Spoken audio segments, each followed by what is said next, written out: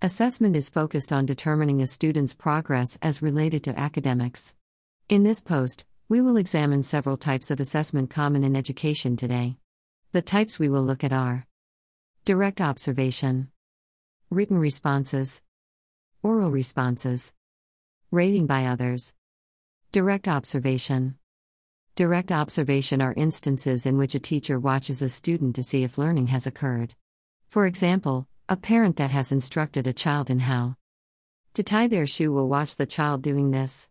When successful, as observed, the parent is assured that learning has occurred. If the child is not successful, the parent knows to provide some form of intervention, such as reteaching, to help the child to have success. Problems with direct observation include the issue of only being able to focus on what is seen. There is no way of knowing what is going on in the child's mind. Another challenge is that just because the behavior is not observed does not mean that no learning has happened. Students can understand, at times, with being able to perform. Written response. Written response is the assessing of a student's response in writing. These can take the form of test quizzes, homework, and more. The teacher reads the student's response and determines if there is adequate evidence to indicate that learning has happened. Appropriate answers indicate evidence of learning. In terms of problems, written responses can be a problem for students who lack writing skills. This is especially true for ESL students. In addition, writing takes substantial thinking skills that some students may not possess. Oral responses.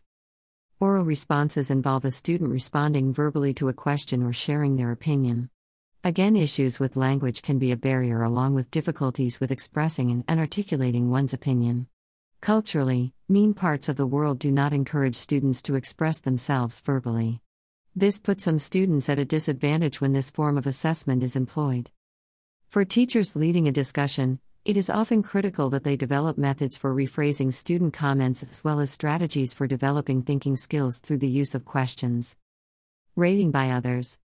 Rating by others can involve teachers, parents, administrators, peers, etc. These individuals assess the performance of a student and provide feedback. The advantages of this include having multiple perspectives on students' progress. Every individual has their own biases, but when several people assess, such threats to validity are reduced. Problems with rating by others includes finding people who have the time to come and watch a particular student. Another issue is training the raters to assess appropriately. As such, though this is an excellent method, it is often difficult to use. Conclusion. The tools mentioned in this post are intended to help people new to teaching to see different options in assessment.